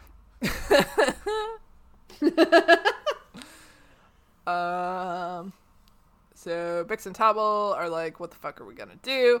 And Bix is like, Tobble, do you think Kara's alright? And he's like, yes, she's alright because she is Kara.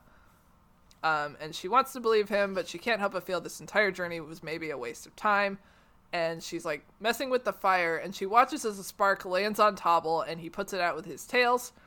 And then she gets an idea. An awful idea. The Bix had a wonderful, awful idea. Anyway. I know it was cheesy, okay? I know. But I love that the chapter title was... Oh, what was the exact words they used? It was like absurdly preposterous and... audacious and quite possibly preposterous. Yes, I love that was the chapter title, and I love that they used it like 3 fucking times. I know! So cheesy, but so good. It was good. It was delightful. So delightful. So she workshops with Sabito, and she asks him about updrafts, which are columns of rising heat that birds can soar off of. Thermals. Were you dying for them to say thermals? Yes, I was. You know I was. Oh, I was like, say it, say it, say it. And then they're like, Catherine. no, it's a warm updraft. Catherine, say thermal. Say thermal. Just say thermal. Oh my god. You can't do this to me, God, we're Catherine. such fucking nerds. Yep. All of us nerds. All of us are fucking nerds, okay? We're nerds. Bird nerds. Bird nerds. That's nuts. So she's like, if you had a high enough column of air, could you carry Tobble and glide? And he's like, just tell me what your fucking plan is. So she tells them the plan, and he says the plan is audacious and possibly even preposterous, but he's definitely in. And Tobble is also in, but he's groaning about it. Bix gathers the rest of the Darrens and explains the plan to them, and they begin to argue with her, but she argues back. And Tobble sneaks out and comes back with one of the saddlebags, and Bix remembers the gifts that Kara sent for her to give the Darrens. This was so weird. It was literally like Tobble sneaks out, like literally they're arguing and Tobble goes and gets presents, and then like Bix is like, here's some presents, and they're like, we love you, you can do whatever you want. Oh my god, it's kind of true. Like, this could feed the village for a year. Which again is just like, they're disappointing people. Like, give me shit and I'm on your side. Yeah! Oh my god, free pens. Yay! People love swag. People do love swag. Like, I get it. I love swag for sure. Like crowns But, and jewels and cakes and creams. Cakes and creams, cakes and creams. And then Sabito tells them that he would trust Bix with his life, and Tobble says that he has trusted Bix with his life, and the Darrens know this to be the truth, and they agree to the plan. But yeah, it was mostly because of the presents. Yay! It's because of the presents. They're like, we brought you a bunch of free pens and stress balls. Yay. And they're like, we'll do whatever you want. T-shirts, now. I'm in. So the next day, the Darrens put up a temporary bridge over the gap in the trail that the pack horse beefed it in. And they give Bix a boat, which turns out to be Figton's old boat. What the fuck is this boat called? Figton's Folly. Figton's Folly, that's right. And they're like, we don't like the word folly. We don't like it. It's a bad word. It's a bad word. We don't want to have a folly. But they do want to have a folly at the end of the day, honestly. A nice folly for everyone. They don't. Yeah, they don't want their plan to go awry, but their plan is to create a folly. Yeah. Oh, that's a good point. That's a good point. It's the only point I have is this one. They stuff that shit with straw. Lots of straw. And there's a boring conversation that Tobble has with an old sailor about tides and winds, and I didn't bother writing it down. It was so boring. This has been my favorite part of the recap so far. No. This is amazing. Oh no. I love this so much. Matt would be so disgusted with me. You know what? He's a little lamb sailor boy. He's a little... Far goes the lamb goes far. Yeah. Sailing jargon, don't care. After...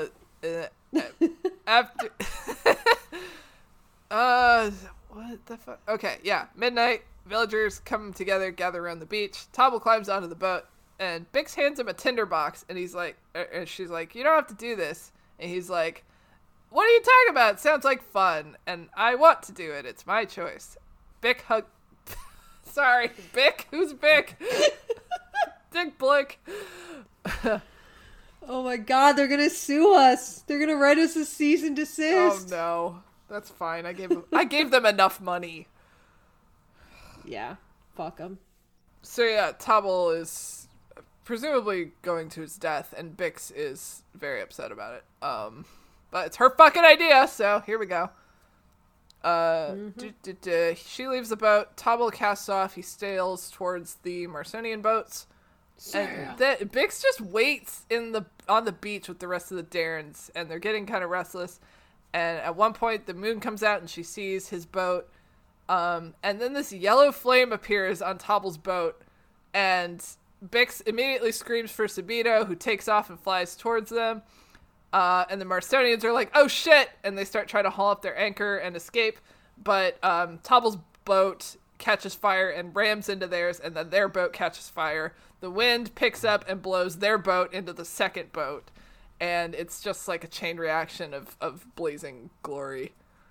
And the Darrens are super psyched about this, and they're chanting Bix's name, and she's like, "I don't care about any of this, I just want Tobble to be okay."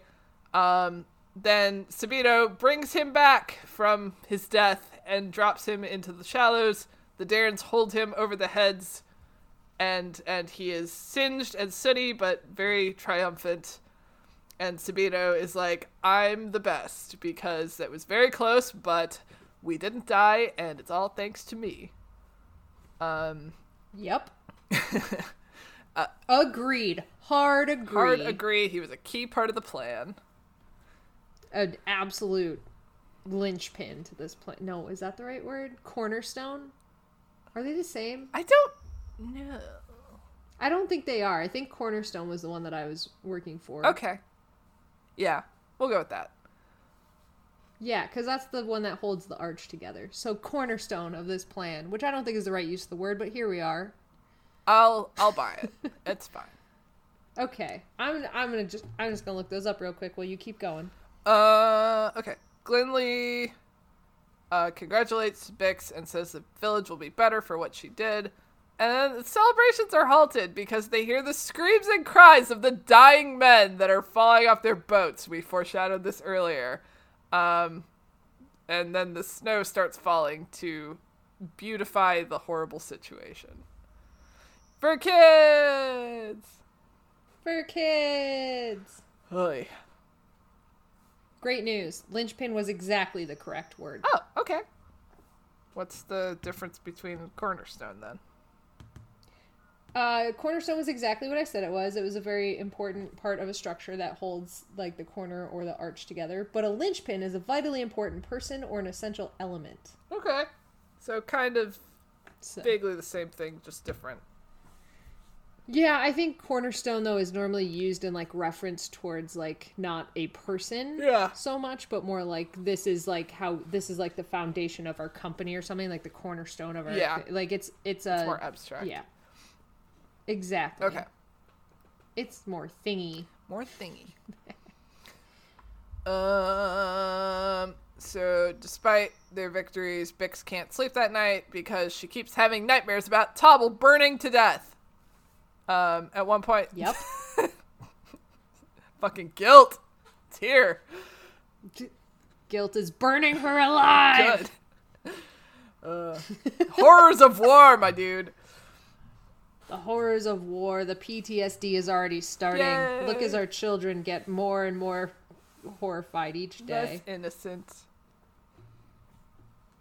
Tobble wakes her up at some point. He's like, "It was a nightmare. Go back to sleep. I was having a dream about centipede biscuits," which I thought was adorable, and it's the only reason I kept it in.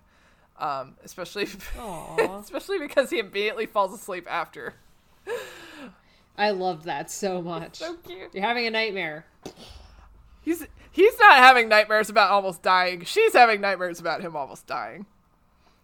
Mm-hmm. She falls asleep again, has a nightmare again, but this time a boat appears on the horizon, and Kara, Renzo, Gambler, and Sabito are on it, and she is happy and falls into a dreamless sleep.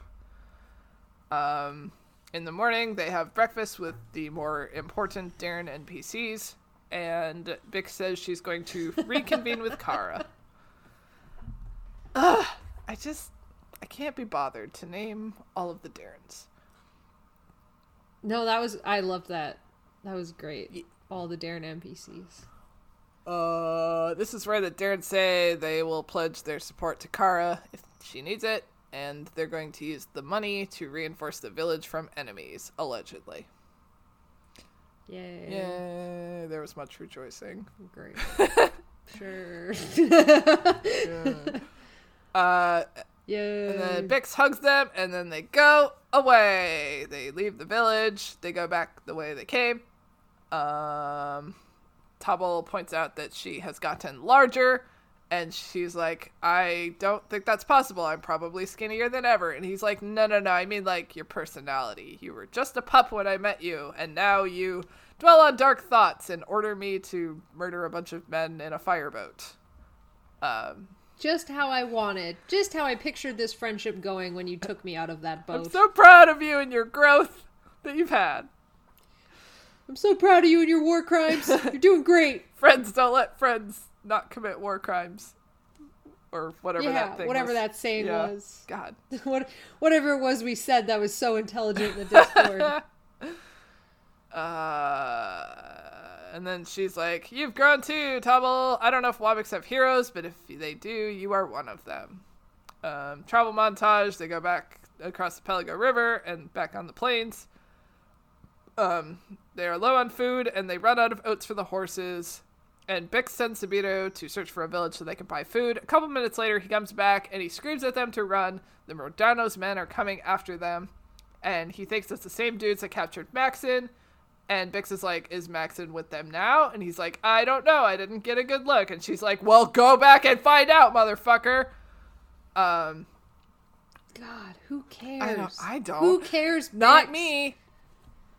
Yeah, like this whole part, like, is Maxon with them? No, we assumed Maxon was dead. Yeah, like, he wasn't looking no for cared. that. Yeah. Oh. Okay. Okay. I feel like I'm going to forget this thought, so I'm going to say it now. So, yes. Maxon's wrapped in that blanket on the back of the guy's horse, right? Mm-hmm. They run after them. Well, okay, never mind. It's like, okay, but if there's a sinister plot going on to get Maxon back with them so he can be a spy, then it makes sense for them to, like, come after them so they could do the handoff. But they don't actually do the handoff because, like, the dudes come out and then the guys run away, but then the dudes go capture them. So, like, is it worth sacrificing 5 dudes to plant a spy in the party? You know? Oh, absolutely. It's worth 5 dudes to, like, Okay. not 5 good dudes, but, like, 5 random soldier dudes when you have so many. Yeah. 5 cannon fodders. Exactly. Like, they would risk 100 guys for this. Okay. 5 guys is nothing. Because, like, if there's really only a few of them, it's like, why would they run around? Like, they were part of a bigger camp. Why would they be running around with, like, a half-dead Darren on the back of their horse? Right. They wouldn't. Right. That makes no sense. Wow. Okay. Yeah, I definitely think. Yeah. Shit. I don't even know. They're G-Spy. They're gone. Oh, shit. Yep. Yep. I think that's what's gonna happen. Yep. So, yeah, they're running from the men. Their horses are running on fumes. They're exhausted. Bix does not have a plan. And then one of the soldiers' horses trips. It buys them a minute or two, and then when they look up, they realize there are thousands of armed men riding directly at them from the woods. And Bix is like, well, we are officially fucked. I'm going to die fighting. And she draws her sword. And Tobble's like, fuck yeah, let's do this. The soldiers that were chasing them decide to run away. And she starts attacking the giant onslaught of soldiers before her. And she's like, I'm going to take these bastards down with me, which is very Rachel of her. Mm-hmm. Oh. There's a man with this long streaming red hair, which is an amazing visual. I'm picturing like 6 foot long, just like hair, just like gliding up from the back of his helmet. Yes.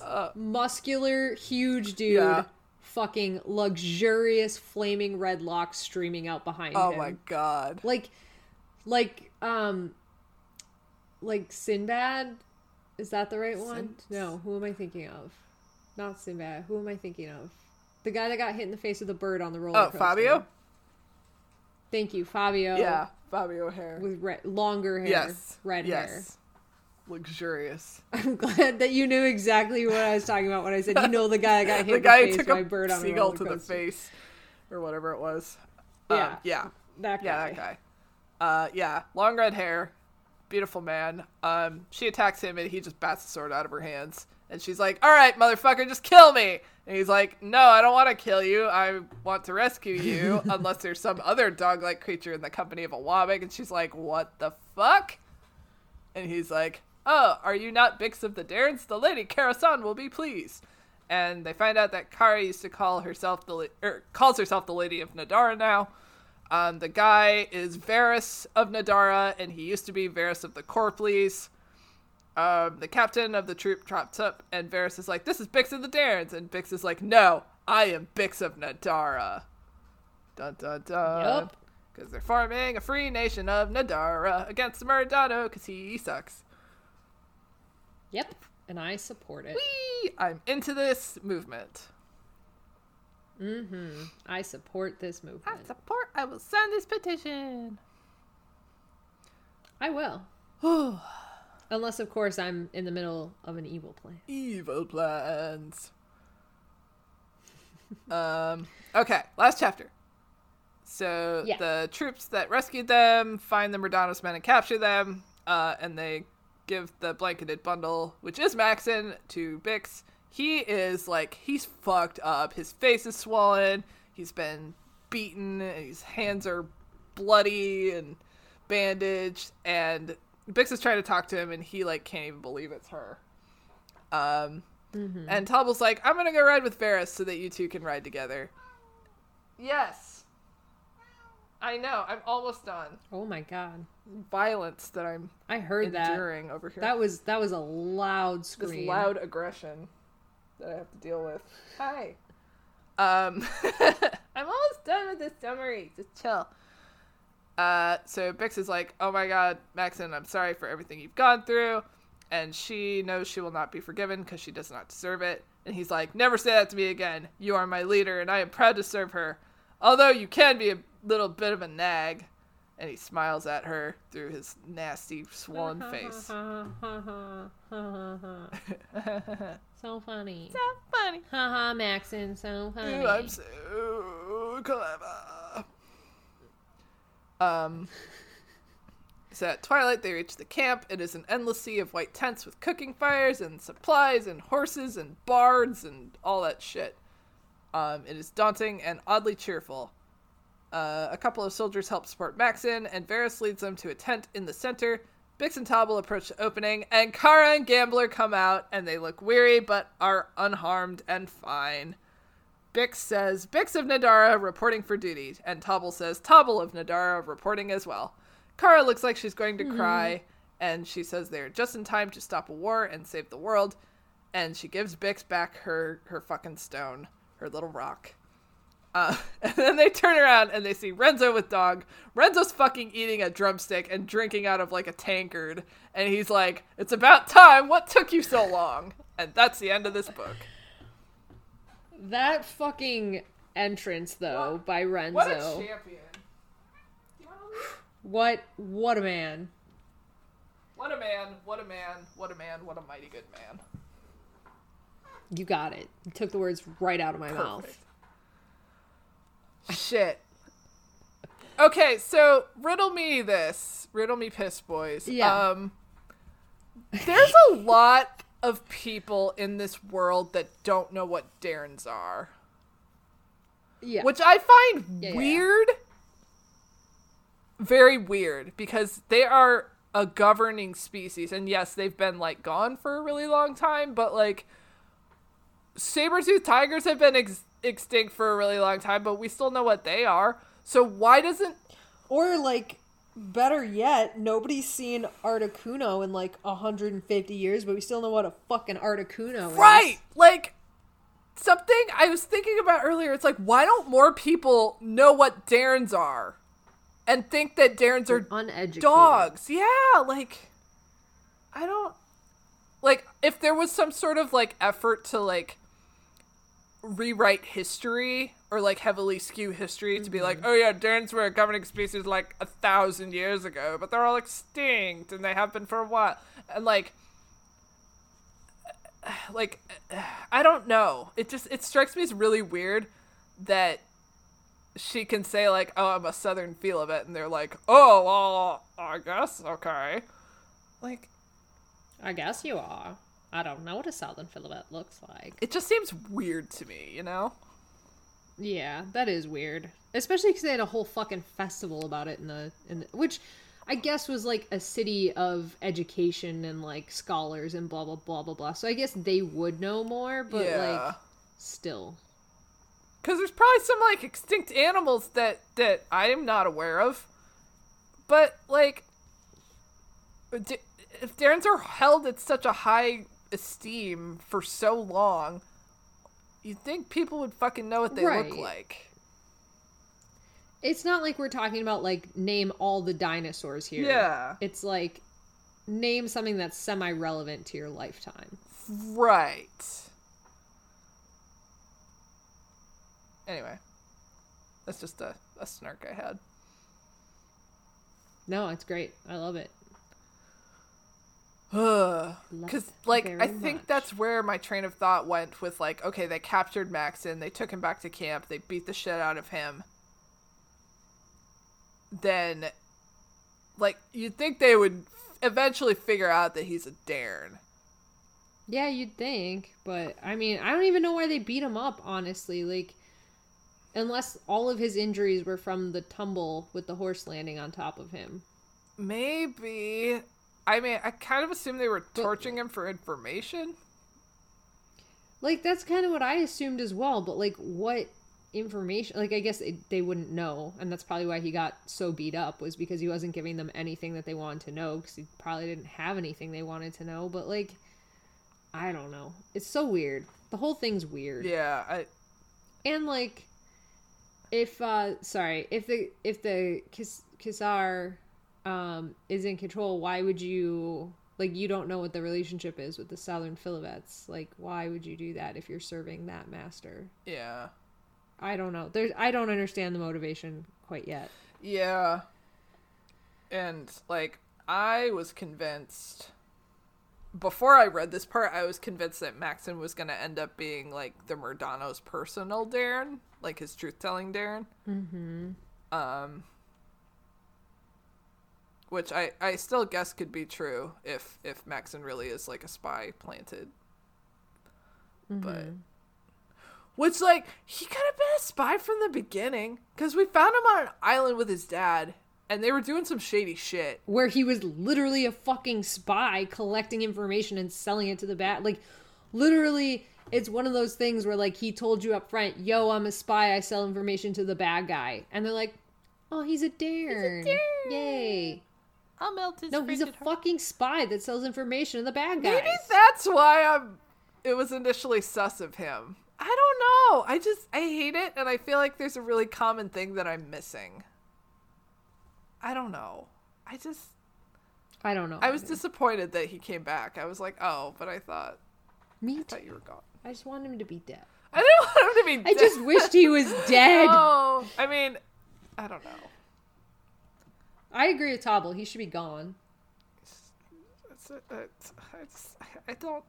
I'm worried. I'm worried too. I don't think that Maxon is a good guy. I don't either. Like TM, one of the good guys. He's a bad guy. That's a song. Since we're going off the rails, It has been extremely hard this entire book every time you said Maxon not to say chillax and relax. I'm so sorry. You could have partaken. Oh, no. So, I've held out until now, but I feel like you need to know. I feel like we're there. Shooting some b-ball upside down school. Anyway, everyone knows the song. What else? In Westville. Sorry. Dice in the mirror. I honestly got out all of my major thoughts up front, honestly. I couldn't not talk to you about this. Okay. Good. I am, as much as I wasn't sure about the fact that Kara managed to assemble all of the troops that she that she did in like 2 weeks time, maybe. I am excited that we are reunited with the group so quickly. Yes. I was not expecting to see them again until like partway through the 3rd book.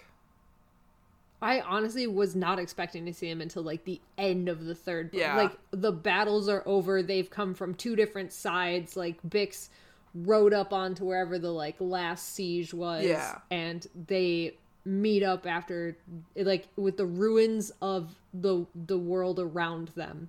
That is, yeah. But I'm glad they met up because I like them together. Yeah. Found families. Found families doing stuff together, hanging Shorms forever in a forever. tent eating turkey legs. Shorms forever doing stuff together. Scoop Boys. I don't know if you were around for that conversation. Scoop there. Oh, I was. I was creeping in the background watching the Scoop Boys. I don't know what this voice is.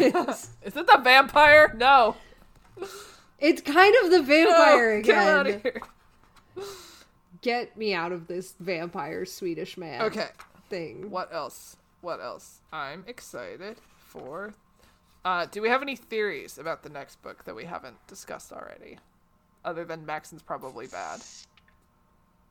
No, Maxon's definitely bad. Yeah.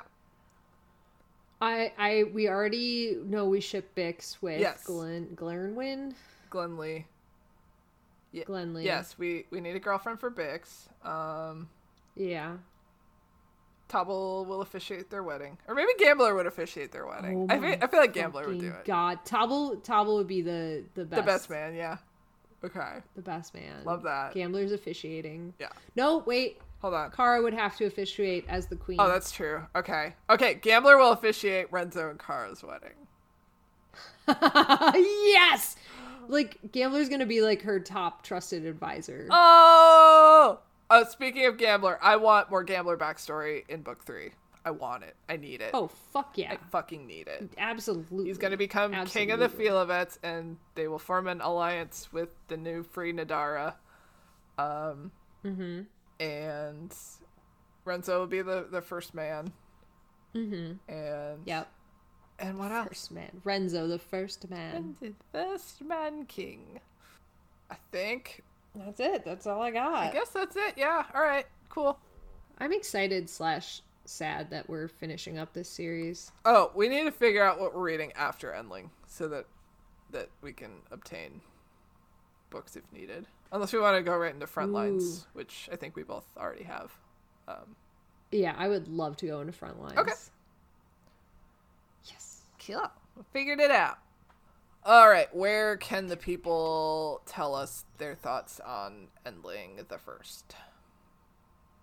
Send your fan art of Kara and Renzo to applegrantbookclub@gmail.com. Yay!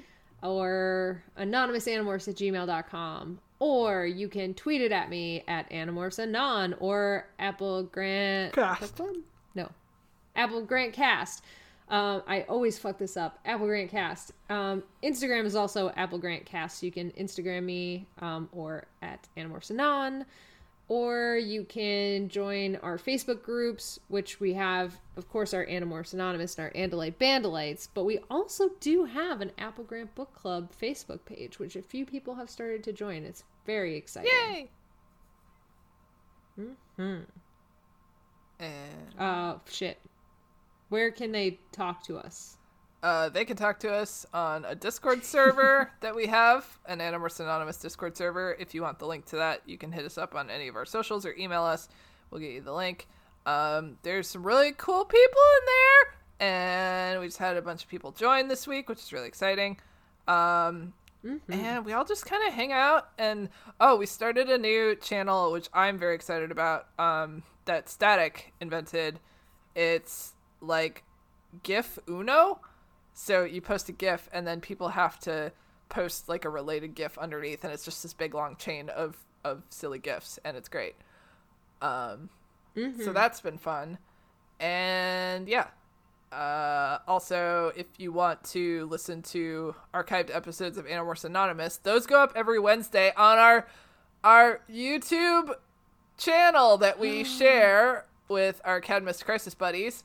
And you can find that on YouTube at Strong Shape International. Every Wednesday, Animorphs Anonymous recap episodes, relive the series, and do that. And also listen to Cadmus Crisis.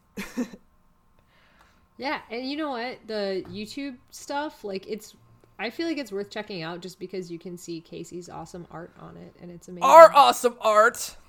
Oh yeah, I forgot I did the background animals. Shit! You contributed! I contributed, guys. Give me a participation award. Stat! That sick bear behind Rachel's head. Sick. Well, speaking of participation awards, I am doing a Patreon for Casey at $10,000 a month. But that's putting the cart ahead of the horse. Would you tell me why I'm doing a Patreon for you? Well, the Patreon in question is for my webcomic that I make and draw that is called B-Side You. You can read it for free at bsideyoucomic.com. It is also on Tapas and Webtoons. If you do want to patron me as well and help support the comic, you can enter into smaller paywalls of $1 a month and $5 a month. You will get sketch work in progress pages and early access comic pages. I am many weeks ahead of schedule, so you get to see early comic before anyone else does. And you can talk more about the Slater cast, I guess, if you want. I think we've covered it pretty extensively. I don't think we have. For context, Slater is a character in the comic that has a very small and very rabid fan base. So, which is greatly appreciated. He's a very polarizing character, so we love validation. He's amazing. And listen, I'm going to tell you why you should become a patron, but I'm going to do it in a way where I don't actually tell you why you should become a patron. I'm just telling you right now, fucking join now, because there's some shit coming down the pipeline that I have seen because I have privileged information, and you're going to want to fucking see it. So get on that Patreon because it's going to be great, you guys. You're going to want to see it. And I'm going to talk about it when it's released in detail. And get on that fucking train before it departs. Oh my god. I'm so excited. Okay. Oh no. You guys, it's content, capital C content. Speaking of content, I want to hear your voice more. That's it. more than the 20 hours a day you listen to me. I hear you do other place podcasts that have your voice in it and say things. What are those? Tell me. Oh my god, boy do I do other podcasts that I talk on. Let's start with From Cadmus to Crisis, as a Superboy podcast. Those are the ones we mentioned earlier about being on YouTube with. And that is where we talk about Superboy, the comic from the 90s. I do that with David and Drew, who have been on Animorphs Anonymous. No spoilers for Animorphs, but they were on Megamorphs 2, Drew was, and then they both did Alternamorphs with us, which was a very fun episode. The second Alternamorphs. So yeah, you can come listen to that. If you love other Animorphs fans talking about horses instead of Animorphs, then you can come listen to Horse Girls, which I do with Jenna and Tim. And it is super fun. We are all Animorphs fans, but honestly, we just kind of go buck wild. It's the most awesome podcast I do, and I love it so much. Buck wild. It's yeah, buck wild. Yeah. You like that? Yeah. You like that? Yep. So gallop on over. Yeah, so check out Horse Girls. It's honestly the most... It's like watching like a car accident repeatedly. It's amazing. If a horse were driving a car. If a horse were driving a car and then did it badly, that's kind of what Horse Girls is. And you can't look away. It's just mesmerizing. So yeah, and then if we want to skew back into the more serious stuff, I am on an Animorphs AU World Dungeons and Dragon Beams. Dungeons and Dragons. Fuck, I fucked that up. Dungeons and Dragons podcast called Dungeons and Draken Beams. You see now how I fucked that up so badly. The words are similar. It's a play on Dungeons and Dragons. We just say Draken Beams instead.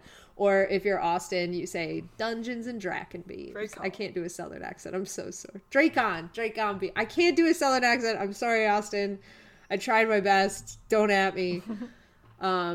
Anyways, yeah, I play Dungeons and Dragons with friends, and we are all our own terrible, terrible Animorphs children, and it's awesome. So we stream on Twitch, so you can watch it live, or we release the podcast on opposite weeks. It's fantastic. It's a lot of fun.